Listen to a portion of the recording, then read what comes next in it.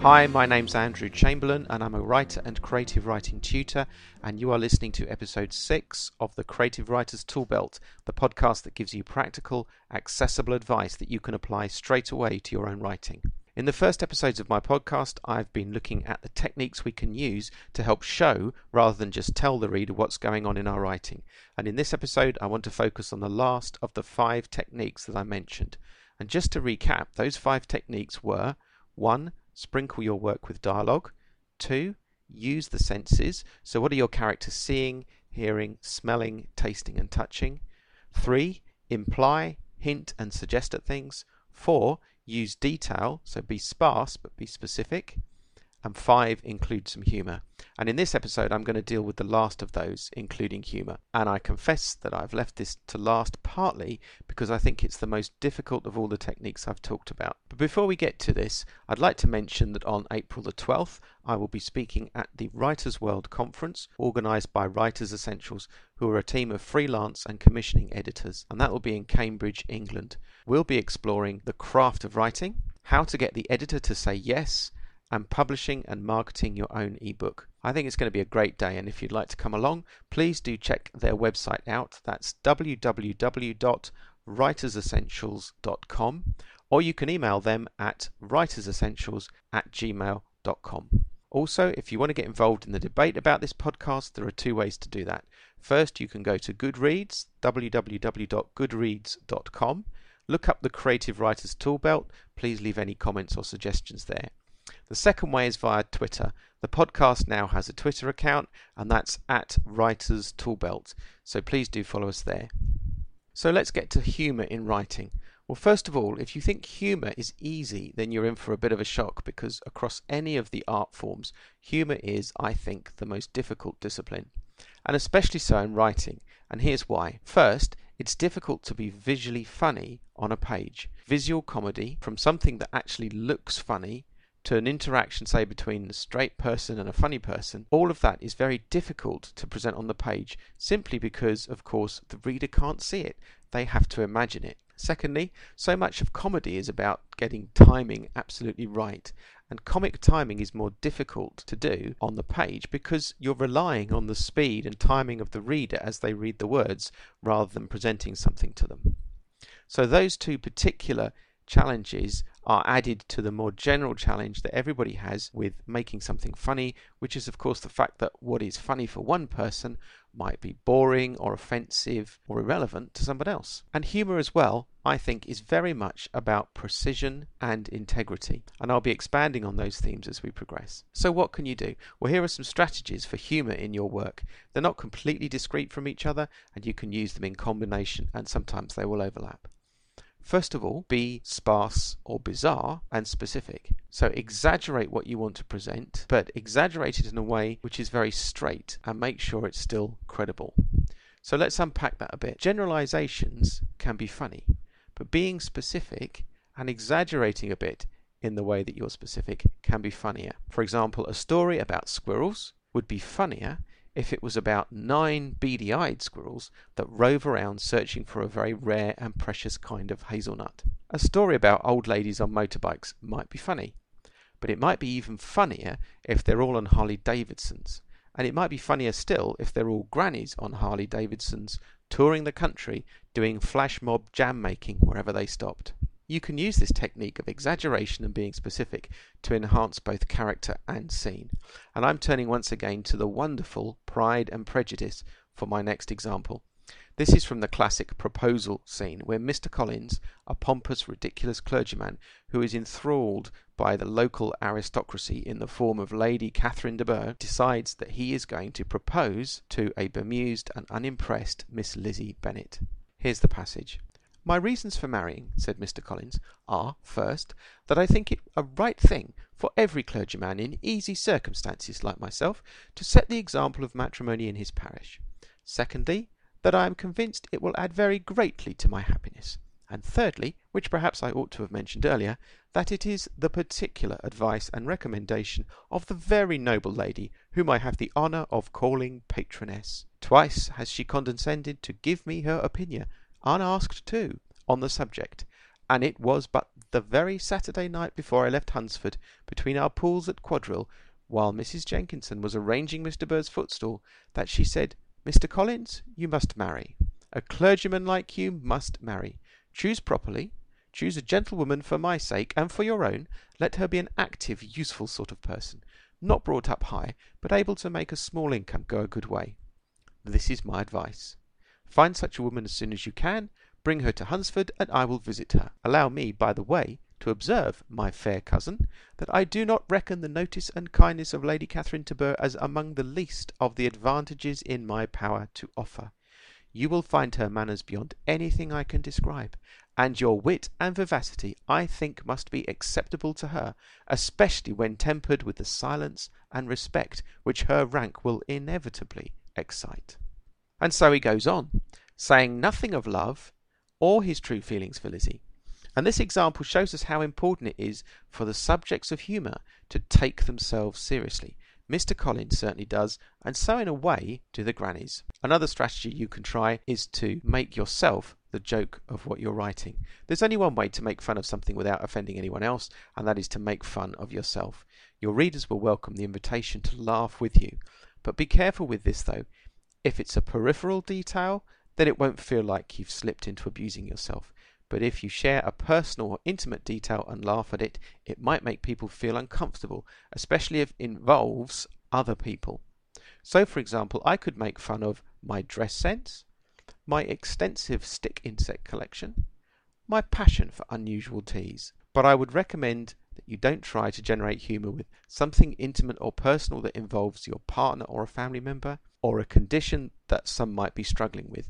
For example, anorexia or self-harm or an issue like that. Personally, I think these things are very hard to do humorously, and your reader might conclude that you're being insensitive or treating the subject inappropriately. Now, my next two suggestions are these. First, that you use a comic word or phrase. This is a little word or a very short phrase that can add wit and levity to your writing. It should complement the scene.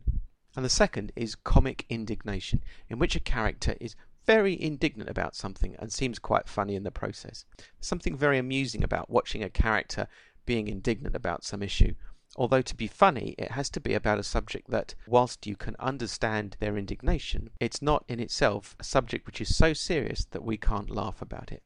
And we can see both of these techniques used in the next example.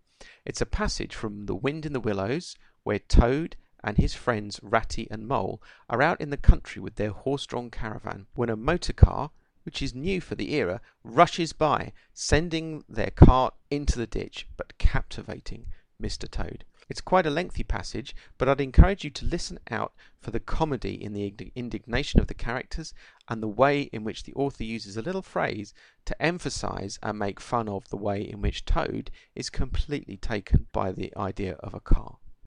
They were strolling along the high road easily, the Mole by the horse's head, talking to him, since the horse had complained that he was being frightfully left out of it, and nobody considered him in the least. The Toad and the Water Rat walking behind the cart, talking together. At least Toad was talking, and Rat was saying at intervals, "Yes, precisely. And what did you say to him?" and thinking all the time of something very different, when far behind them they heard a faint warning hum, like the drone of a distant bee. Glancing back, they saw a small cloud of dust, with a dark centre of energy, advancing on them at incredible speed, whilst from out of the dust a faint boop boop wailed like an uneasy animal in pain. Hardly regarding it, they turned to resume their conversation, when, in an instant, as it seemed, the peaceful scene was changed, and with a blast of wind and a whirl of sound that made them jump for the nearest ditch, it was on them. The poop poop rang out with a brazen shout in their ears. They had a moment's glimpse of an interior of glittering plate glass and rich morocco, and the magnificent motor car, immense, breath-snatching, passionate, with its pilot tense and hugging his wheel, possessed all earth and air for the fraction of a second, flung an enveloping cloud of dust that blinded and enwrapped them utterly, and then dwindled to a speck in the far distance. changed back into a droning bee once more. The old grey horse, dreaming as he plodded along of his quiet paddock, in a new raw situation such as this, simply abandoned himself to his natural emotions, rearing, plunging, backing steadily in spite of all Mole's efforts at his head, and all the Mole's lively language directed at his better feelings. He drove the cart backwards towards the deep ditch at the side of the road. It wavered an instant, then there was a heart-rending crash, and the canary-coloured cart, their pride and their joy, lay on its side in the ditch, an irredeemable wreck. The rat danced up and down in the road, simply transported with passion. "You villains!" he shouted, shaking both fists. "You scoundrels! You highwaymen! You road hogs! I'll have the law of you! I'll report you! I'll take you through the courts!" Toad sat straight down in the middle of the dusty road, his legs stretched out before him, and stared fixedly in the direction of the disappearing motor car. He breathed short, his face wore a placid, satisfied expression, and at intervals he faintly murmured, "Poop, poop." The Mole was busy trying to quiet the horse, which he succeeded in doing after a time. Then he went to look at the cart on its side in the ditch. It was indeed a sorry sight. Panels and windows smashed, axles hopelessly bent, one wheel off, sardine tins scattered over the wide world, and the bird in the birdcage sobbing pitifully and calling to be let out. The rat came to help him, but their united efforts were not sufficient to right the cart. "Hi, Toad!" they cried. "Come and bear a hand, can't you?" The Toad never answered a word, or budged from his seat in the road, so they went to see what was the matter with him. They found him in a sort of trance, a happy smile on his face, his eyes still fixed on the dusty wake of their destroyer. At intervals he was still heard to murmur, "Poop, poop." The rat shook him by the shoulder. "Are you coming to help us, Toad?" he demanded sternly. "Glorious, stirring sight," murmured Toad, never offering to move. "The poetry of motion, the real way to travel, the only way to travel. Here today, in the next week tomorrow. Villages skipped, towns and cities jumped, always somebody else's horizon. Oh bliss! Oh poop poop! Oh my! Oh my!" "Oh, stop being such an ass, Toad!" cried Mole despairingly. Do you see how the author, Kenneth Grahame, uses the little phrase poop poop both to comic effect and to show us Toad is enraptured by this car? Also, it's quite amusing to see the rat getting angry and indignant, first with the car driver and then with his hopeless friend Toad. The next strategy I want to recommend is rather more simple, and it just involves a single word. You could call this using a thesaurus. A single word can be really, really funny. It may be the way it sounds, it may be the way it's spelt, it may be even how you use it, but you'll know immediately when you get one of these, which is why your thesaurus is essential. So, for example, the word destroy is routine, but pulverize is funny. Greeny yellow is a clumsy phrase, but chartreuse is quite witty. Surprise is ordinary, but flabbergasted is quite unusual. And these single words usually survive a more general piece of advice for humorous writing, which is to edit and edit again. Keep it really tight. Baggy writing is not funny. The truth is that funny is incredibly hard to do. Your first draft will have some good stuff in it, but you'll have to edit it and keep editing it to make it as tight as possible. My next recommendation is very similar to the indignant character, and this is the rant. And it's very funny if used carefully.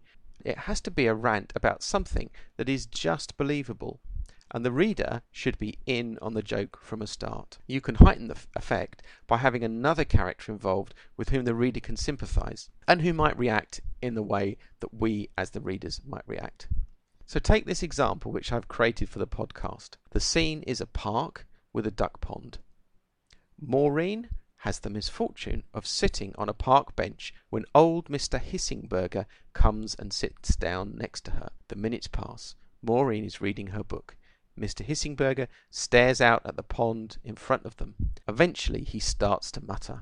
"It's a disgrace, so it is," said Mr. Hissingberger, gripping the top of his walking stick and nodding in the direction of the pond.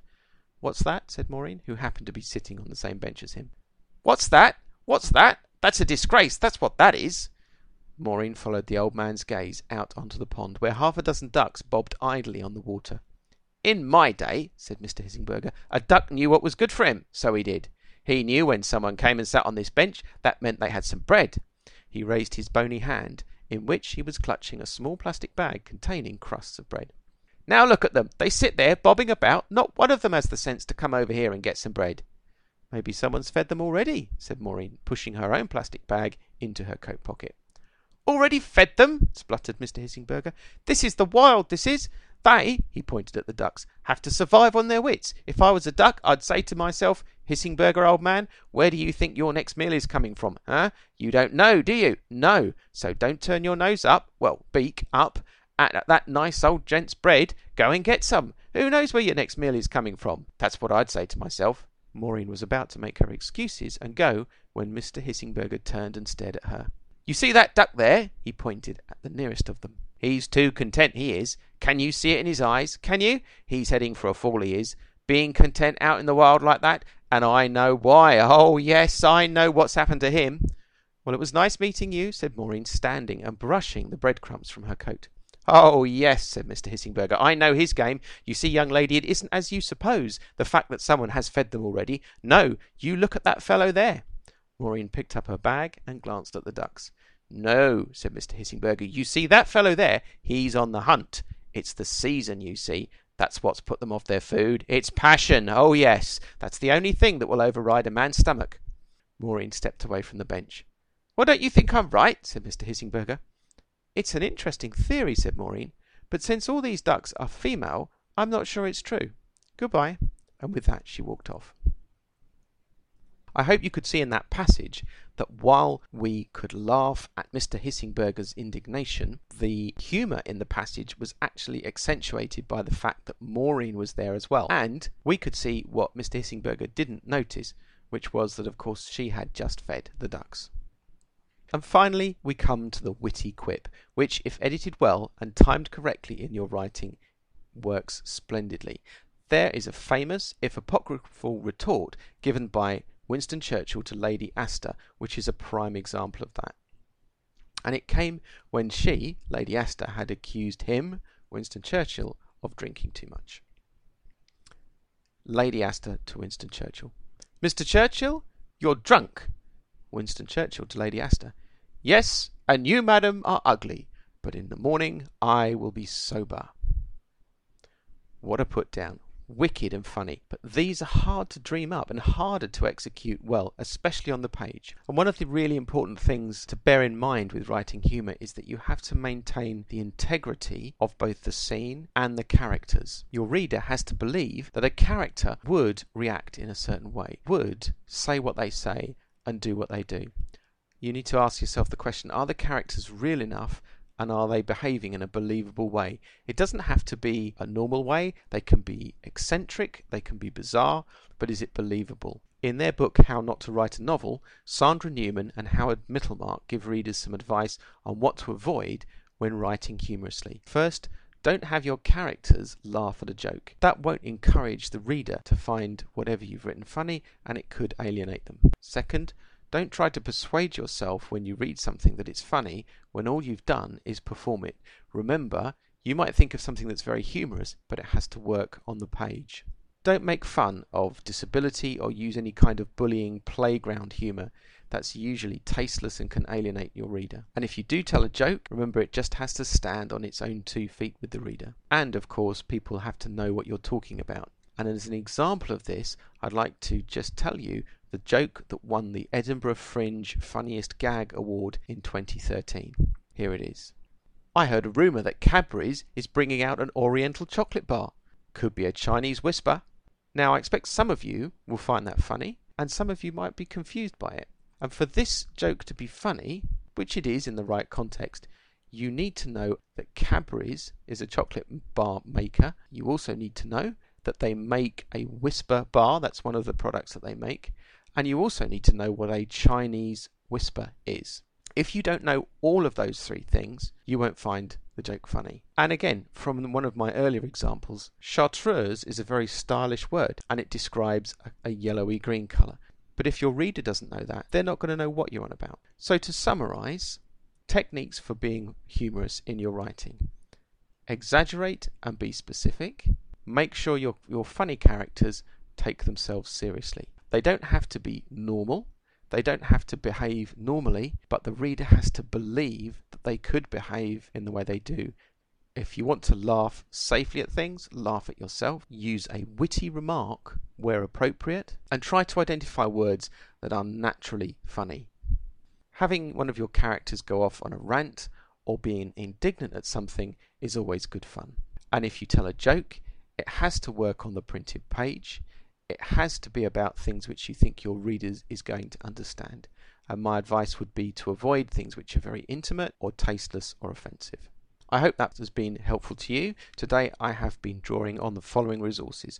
The article The Secret of Writing Funny by Annie Binns, which appears on the Write to Done website run by Mary Jacques, and that's at www.writetodone.com.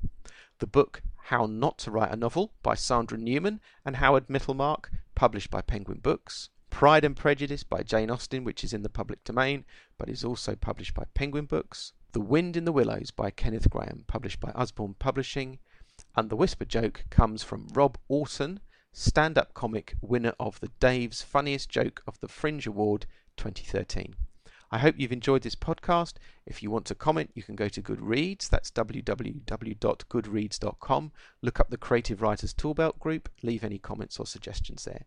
The podcast also has a Twitter account, which you can follow, which is at Writers Toolbelt. Many thanks to the guys from Podcast Themes for providing the music, and thank you to you for listening. Until next time, goodbye.